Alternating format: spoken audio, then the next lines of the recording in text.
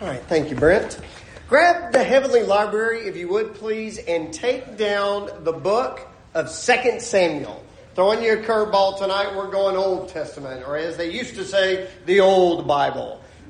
But we're going to be looking at a story that may actually be new to many of us. So while you're turning over to that passage, I want to share with you just a quick quote from the Apostle Peter.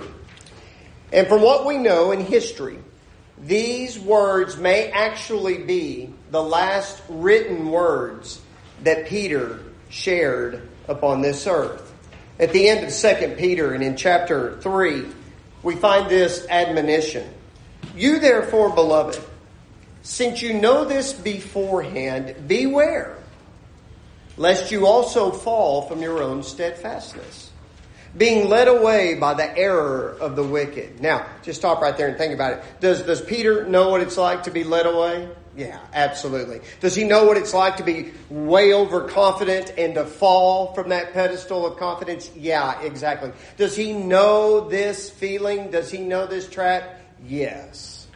So it shouldn't surprise us that Peter calls us back to this thought as his final written words. And here's how you avoid that. Here's what he goes on to say. Grow. Grow. Grow in the grace and the knowledge of our Lord and Savior, Jesus Christ. To him be the glory, both now and forever. Amen. You know, when I hear that, I go, I get that as well. Especially the part about growing in knowledge. That's what we're doing right now, right? We always gather together. We want to dig into the Word. We want to encourage one another. And I can see how growing in knowledge would be a great asset to my walk with the Lord. And you can grow in knowledge, right? It can increase. It's like a cup that can never get too full. But he also said grow in grace. And I find that very intriguing. Can grace grow like knowledge? Is there a way that we can actually grow in grace like we grow in our maturity, in our walk with the Lord, or knowledge? Well, I believe we can. And I believe that's exactly what Peter is encouraging all of us to do. So tonight we're going to go to the Old Testament. And we're going to study a story. And let me just give you a quick heads up as I read through this story with you tonight. And again, it may be new to many of you. I need to kind of warn you, you're not going to see the word grace in the text. Let me just throw that out there to you. This guy's obviously talking about grace. He's expounding on grace. Well, where is it? Okay, it's not going to be there by a single word. But I truly believe you will see it in the text. 2 Samuel chapter 9. I'll begin reading in verse 1. And David said, is there still anyone left of the house of Saul that I may show him kindness for Jonathan's sake? Now there was a servant of the house of Saul whose name was Ziba. And they called him to David. And the king said to him, are you Ziba? And he said to the king, I am your servant. And the king said, is there not still someone of the house of Saul that I may show the kindness of God to him? Ziba said to the king, there is this son of Jonathan, but he's crippled in his feet. When you get to this story, I want us to just stop right here and consider a context.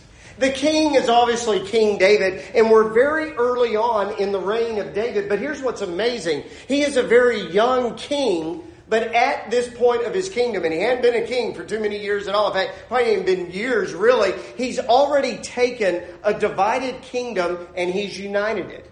All of his enemies have been pushed away. He is a conquering hero. In fact, the text will tell us in previous chapters, he's already made a name for himself. You might say his approval rating is through the roof. And even more importantly, as a man of God, he's led the people through a spiritual revival. The Ark of the Covenant had been in the hands of the enemy, and then it was actually in the hands of the Israelites, but nobody wanted to go get it because you know what it was like to get it when God was displeased with you. So it just sat vacant. And so David is actually gone, and he's brought it back. So this is a guy who's at the height of his kingdom. If he had an approval rating, it's probably running 99.999%. He's killing it. But he's not happy. He's not content. Because what he does is he remembers a promise. Now, if you know anything about David, and especially his younger life, especially when you go back to the David and Goliath incident, who did he become an immediate friend with right after he killed Goliath? Anybody remember? Well, Jonathan, right? They were knit to the soul, and they became extremely close friends. And Jonathan could see, okay, I can see where this is headed. I know what's going to happen. My dad's not a good man. My dad's throne has actually been taken away from him. He's conceded and given it to David. It's you can kind of see that. And so he says, all right, David, do me a favor. Let's make a pact. Let's make a covenant. Take care of my family. Well, whatever happens, you take care of my family. In fact, what's interesting, if you go back and look at that agreement, that covenant, when they made it together, here's exactly how Jonathan said it in 1 Samuel 20. He said, do not cut off your kindness from my house. Kindness. Actually, a great word study in the Hebrew. Notice David says to Ziba, is there anyone to whom I can show kindness? Well, kindness isn't just, hey, is there anybody I can just be nice to? Well, he is definitely wanting to be nice. But that word can also imply covenant faithfulness. I've made a promise. I have made a covenant. And I'm going to keep it. So is there anyone left in the house of Saul or Jonathan that I don't know about? Is there anyone out there that I can show this kindness to? Now, if you would, I want you to go back and notice something in verse 3. What'd Ziba do? Ziba goes, I know a guy! But he's not your guy. Well, is he related? Yeah, but telling you, he's not your guy. What's the deal? He's lame. He's lame. I don't know what you're looking for, King. You're looking for a warrior. You're looking for somebody to fight for you. You're looking for somebody to stand up in your administration. He in your guy. Now, let me stop for a second. Let me stop real quick, and let's make a little application. Have you ever sized somebody up by their appearance or what you think you know about them? Play a little hypothetical with you for a moment. Let's say Brent's been doing this series on evangelism, and he's got you all fired up. And after a few Sundays of him really encouraging and lighting a fire to you, you wake up one Monday morning and you're like, yes, I'm going to go out and save the world. Here I go. Boy, Lord, help me. You even say a prayer. You eat breakfast. Lord, you point them to me. You point them to me. I'm going to go get them. And you're dragging your trash out, and you're looking. You're going out to the curb. And there it is. Yes, that guy. Oh, you get so excited. Yes, my neighbor. And you're about to walk over to him, and then you hear he's carrying out his recyclables, and you hear the clanging around of all the bottles. And you go, oh, that's right. He's got a little problem there. He's probably not going to be interested. I'll look somewhere else. When you go to work, then you go to work, and you get all excited, and you're sitting in the office, and you're looking around, oh, yes, her. Oh, we've talked about spiritual things at the water cooler before. And you start going, well, wait a minute. Yeah, but she's got all these issues at home. In fact, she has a problem with her marriage, and this, that, and the other, and who knows what. And then you look over here, and you get home at the end of the day and go, man, I'd have really loved to have reached out to somebody, but there's nobody out there to reach out to. We've all done that, haven't we? David didn't ask for a scouting report. He just said, is there anyone? Is there anyone? Continue reading. And the king said to him, where is he? I don't care how lame he is. I don't care what his condition is. Where is he? And Ziba said to the king, he's in the house of Machir, the son of Amiel, at Lodabar. Then the king sent And he brought him from the house of Machir, the son of Ammiel and Lodabar, and Mephibosheth, the son of Jonathan, who is the son of Saul, came to David, and he fell on his face. And he paid homage. And David said, Mephibosheth! And he answered, Behold, I'm your servant. And David said to him, Do not fear. I will show you kindness for the sake of your father Jonathan, and I'll restore to you the land of Saul your father, and you'll eat at my table always. And he continued to pay homage. Mephibosheth wouldn't get off the ground. And he says, What is your servant? That you should show regard for a dead dog such as I. Oh, is this guy low? I don't know if you get any lower. What's interesting is he's living up to his name. This is kind of crazy. You know what Mephibosheth means? Big shame. Who names their kid that? Who names their kid Big Shame? Oh, my word. Now, Ishbosheth would have been his uncle, the son of Shame. Maybe it's a family name that's running down. Shame. Who names their kid Shame? I did kind of get a little excited when I was studying this. I mean, think, what does my name mean? You know, Philip's kind of the original name. I go by Philip, and I think, Alexander the Great, the conquering hero, had a daddy named Philip. This is probably some Greek origin. Maybe it means 6'4" warrior. You know what I'm saying? Big bulk of a hero kind of dude, Gigantor or something. You may know what Philip means? Lover of horses. Lover of horses. That doesn't sound tough at all. I made the mistake of sharing that with Don Truex. Now when he introduces me before people, he goes, Tonight I introduce you, Phil, who AKA's name means My Little Pony. No, it doesn't. No, it doesn't. Man. Mom and Dad, what were you thinking? Pure opinion. Pure opinion. I'm not sure everybody that we read about in Scripture was probably literally given that name at birth. Pure opinion. I can't help but think of Nabal. His name means what? Fool? Was he born and his mom went, that is one dumb kid.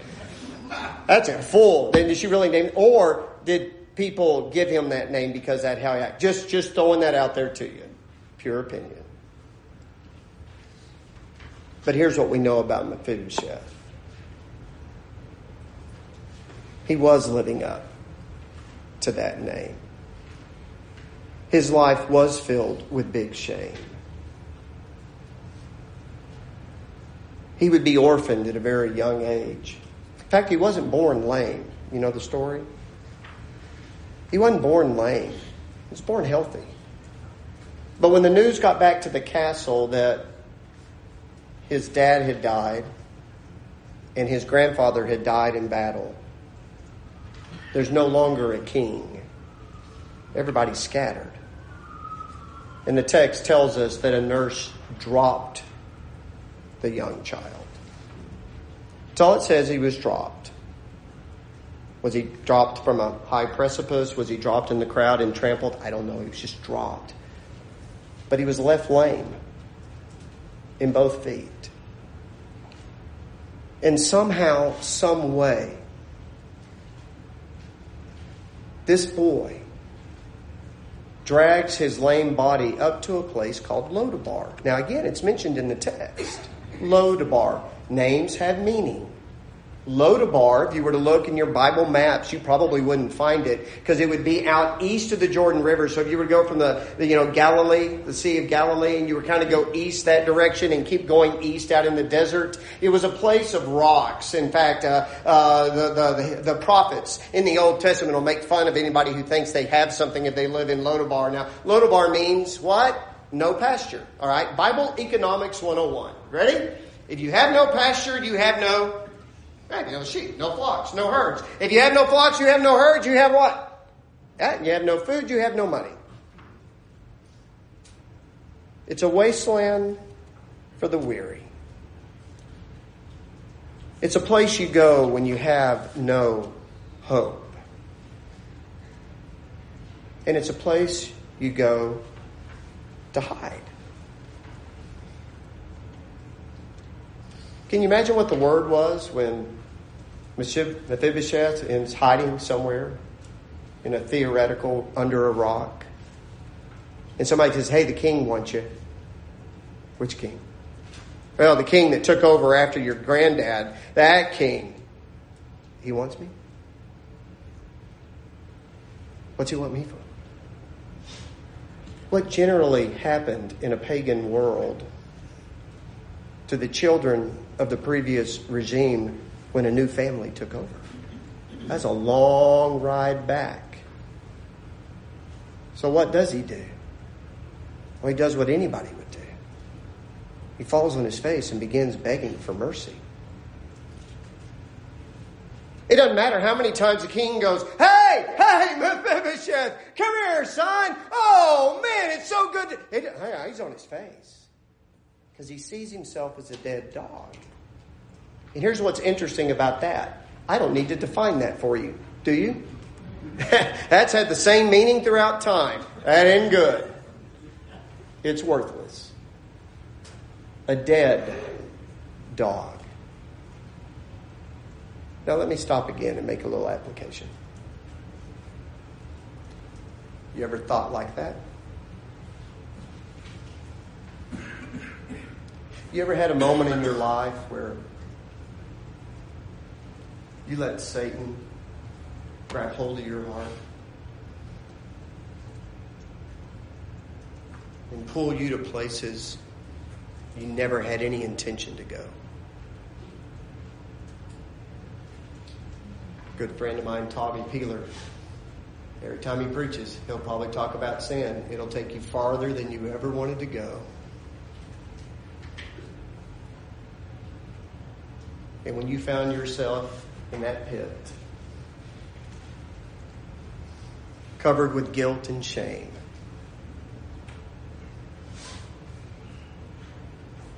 you know what this feels like.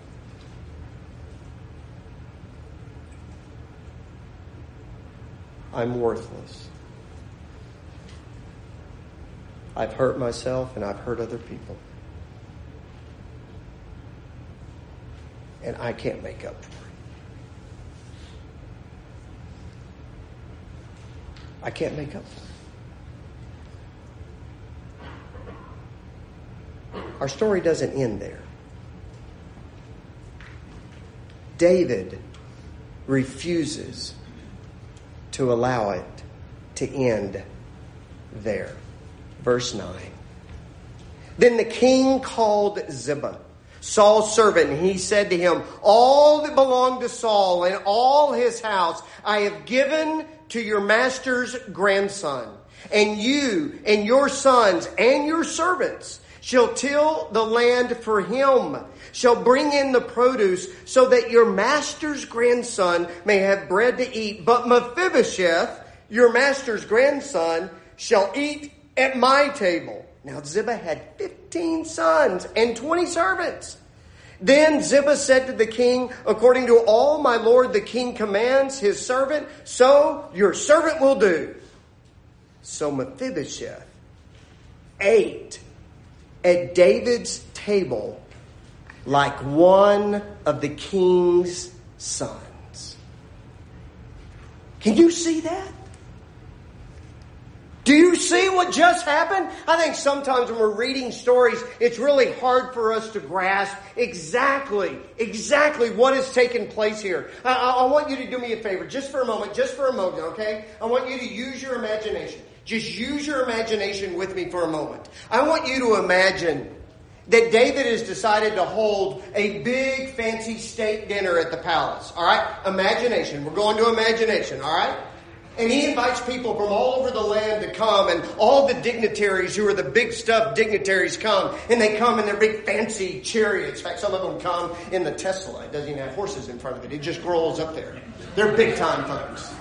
And they all come in, and they are dressed to the hilt. And the band is playing, the tapestries are hung, the feast has been set, and you feel like you are somebody because you're there. You're with the who's who, and man, this is the happening place. And then the king walks out, and the place just goes quiet.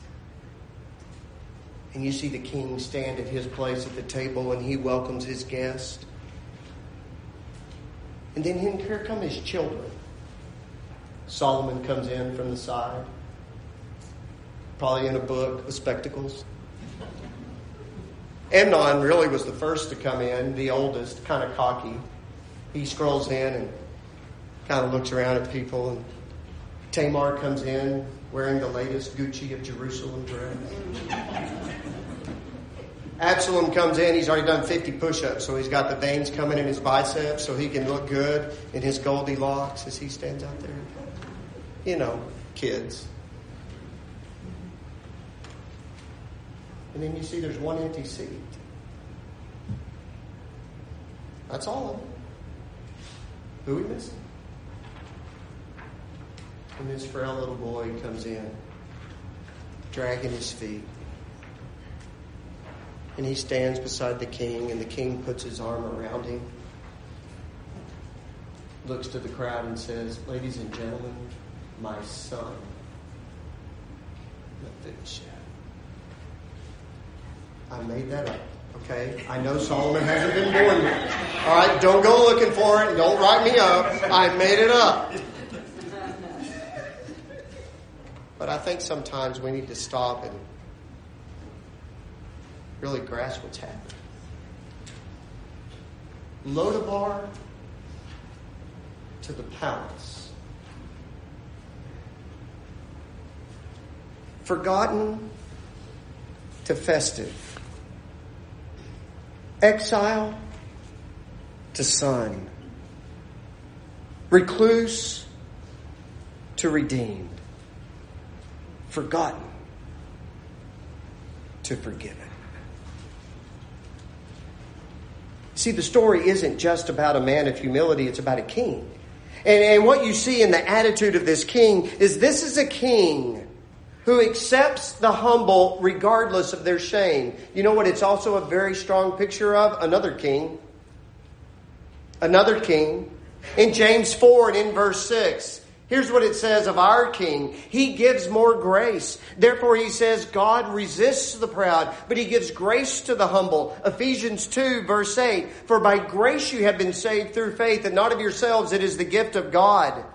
Proverbs 22:11, he who loves purity of heart has grace on his lips, and the king will be his friend. And not only is the king humbly accepting those who are humble, he's restoring honor and privilege. Look back at the story. Here's what we're going to do, Mephibosheth. Everything that belonged to your family, you get. In fact, Ziba, you and all your sons, you're working for him. Remember Ziba? 15 sons, 20 servants. You all work for Mephibosheth. Everything has been restored to you. Again, think of our king. Psalms 84, verse 11. For the Lord God is the sun and the shield, and the Lord will give grace and glory. No good thing will he withhold from those who walk uprightly. 1 Peter 5, verse 10. But may the God of all grace, who called us to his eternal glory by Christ Jesus, after you have suffered a little while, may he perfect, establish, strengthen, and settle you. In my favorite psalm, Psalm 103. Bless the Lord, O my soul, and forget not all his benefits, who forgives all your iniquities and redeems your life from destruction and crowns you with loving kindness and compassion. But the king doesn't stop there. It's not just about forgiveness and come back. It's not just about privileges. It's about adoption. The lame is now family. Family. Again, listen to our king as it speaks of his relationship to us. Romans 8, verses 14 and following. For as many as are led by the Spirit of God, these are the sons of God. For you did not receive the spirit of bondage again to fear, but you received the spirit of adoption by whom we cry out, Abba, Father. The Spirit himself bears witness with our spirit that we are children of God. If children, then heirs. Heirs of God and joint heirs with Christ. If indeed we suffer with him, we will also be glorified together.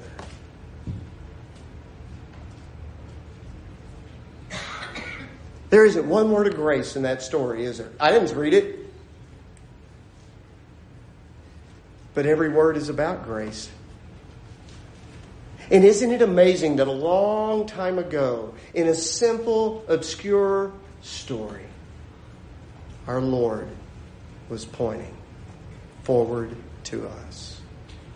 I want to leave you with 4 quick take-homes, all right? 4 quick take-homes, growing in grace. Remember, that's what Peter said. I want you to grow in grace. I want you to grow in the grace and the knowledge of our Lord and Savior, Jesus Christ. First of all, we all need to be reminded that all of us are lame.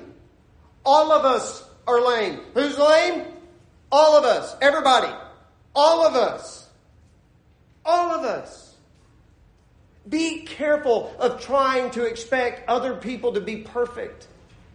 Be careful of trying to hold people up to a status that even you can't hold on to. We need to be mindful that every single one of us have challenges. And this is not a hotel for saints. This is a hospital for sinners. And we need to be reminded that every single one of us have been a Mephibosheth. Every single one of us. Elders aren't perfect. Preachers aren't perfect. This isn't a license to sin, don't get me wrong. We're not going to continue in sin, so grace may abound, may it never be. But we're going to be people who extend grace. Extend grace. That grace will be on our lips, and we remember all of us are lame. And secondly, grace can be multiplied when it's shared. Just real quickly, anybody here have a younger brother or sister that's really annoying? Okay, all right. Some of you can probably identify with that. I'm the oldest in my family. My brother's 2 years younger than me. But by the time I was 4, he was 2.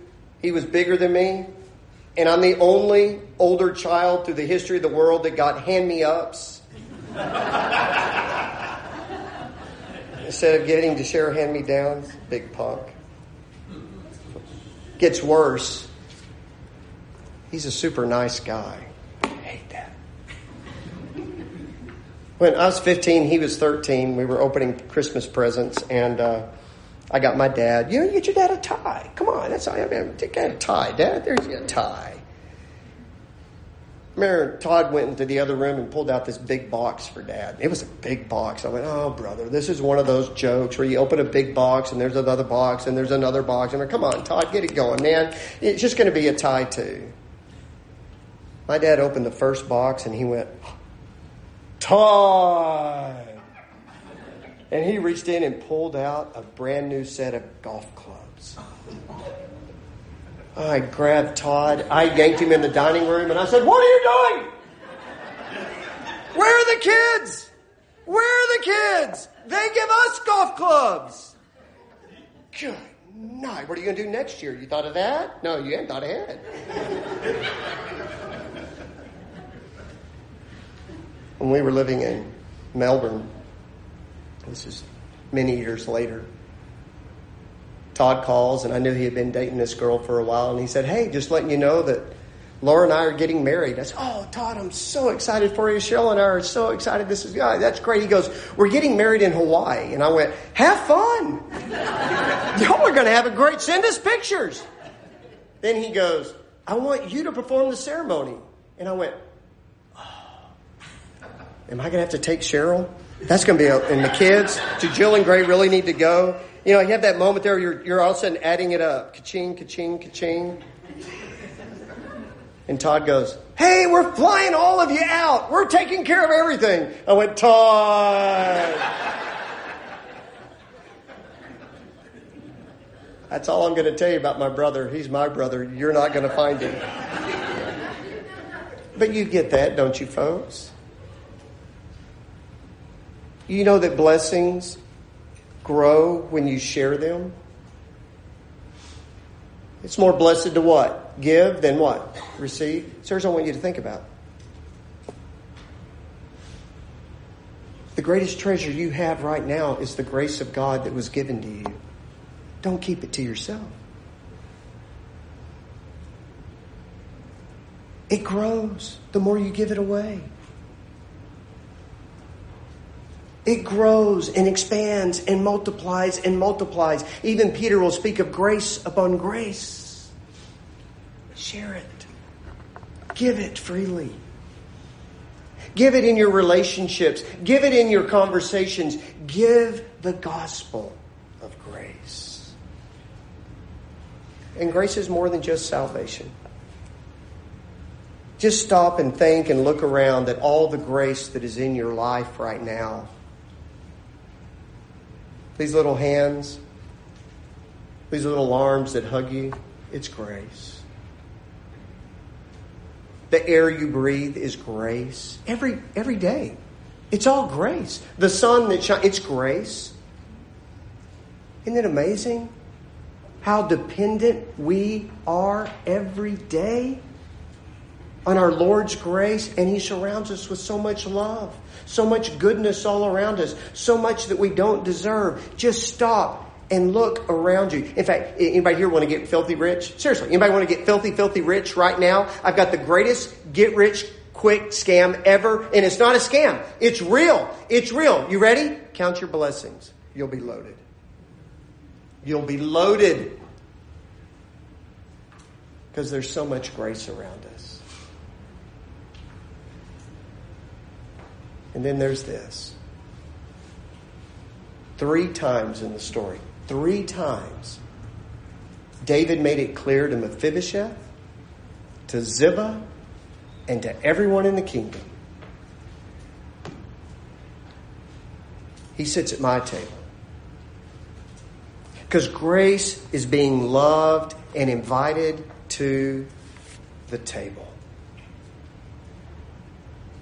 One of the things that Jesus said to His disciples before He went to the cross was this: "Behold, I bestow upon you a kingdom, just as my Father bestowed upon me, that you may eat and drink at my table in my kingdom."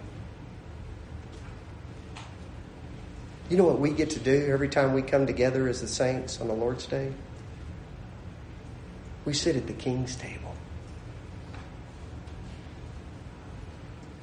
And He puts His arm around you. And He proudly shares to everyone, "My child. My child." We call it grace. Grace. We're going to close this lesson with an invitation. But here's what I'd like for you to think about.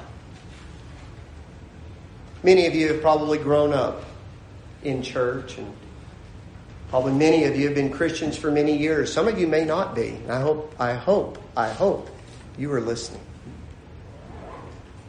But have you ever heard of the steps of salvation? Anybody ever heard that phrase, steps of salvation? What's the first one? Don't say it out loud. It's not hearing. It's not hearing. The first step of salvation is grace. Grace. And can I encourage all of us in the Lord's church? I know that the world around us has taken this biblical concept and twisted it. I get it. But don't be afraid to say grace. And don't be afraid to say we're saved by grace. For by grace you have been saved through faith. The second step of salvation is mercy. But God. who is rich in mercy because of the great love with which He loved us. Even when we were dead in our trespasses, made us alive together with Christ. By grace you have been saved. The mercy, the merciful love of God. The third step, Jesus. He's the embodiment of grace and truth. And we learn all about it through the words of the Holy Spirit in the Word. As James says, the Word that is able to save your souls. That's what you hear. That's what you believe. That's why you repent. And that's why you confess Jesus. And allow Him to wash your sins away and bring you into the family. So 10, you live faithfully to the King all your life.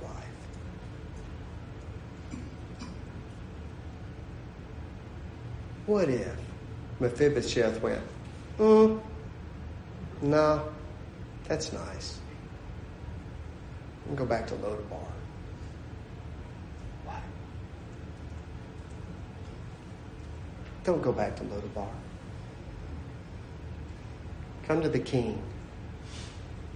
The covenant faithful King.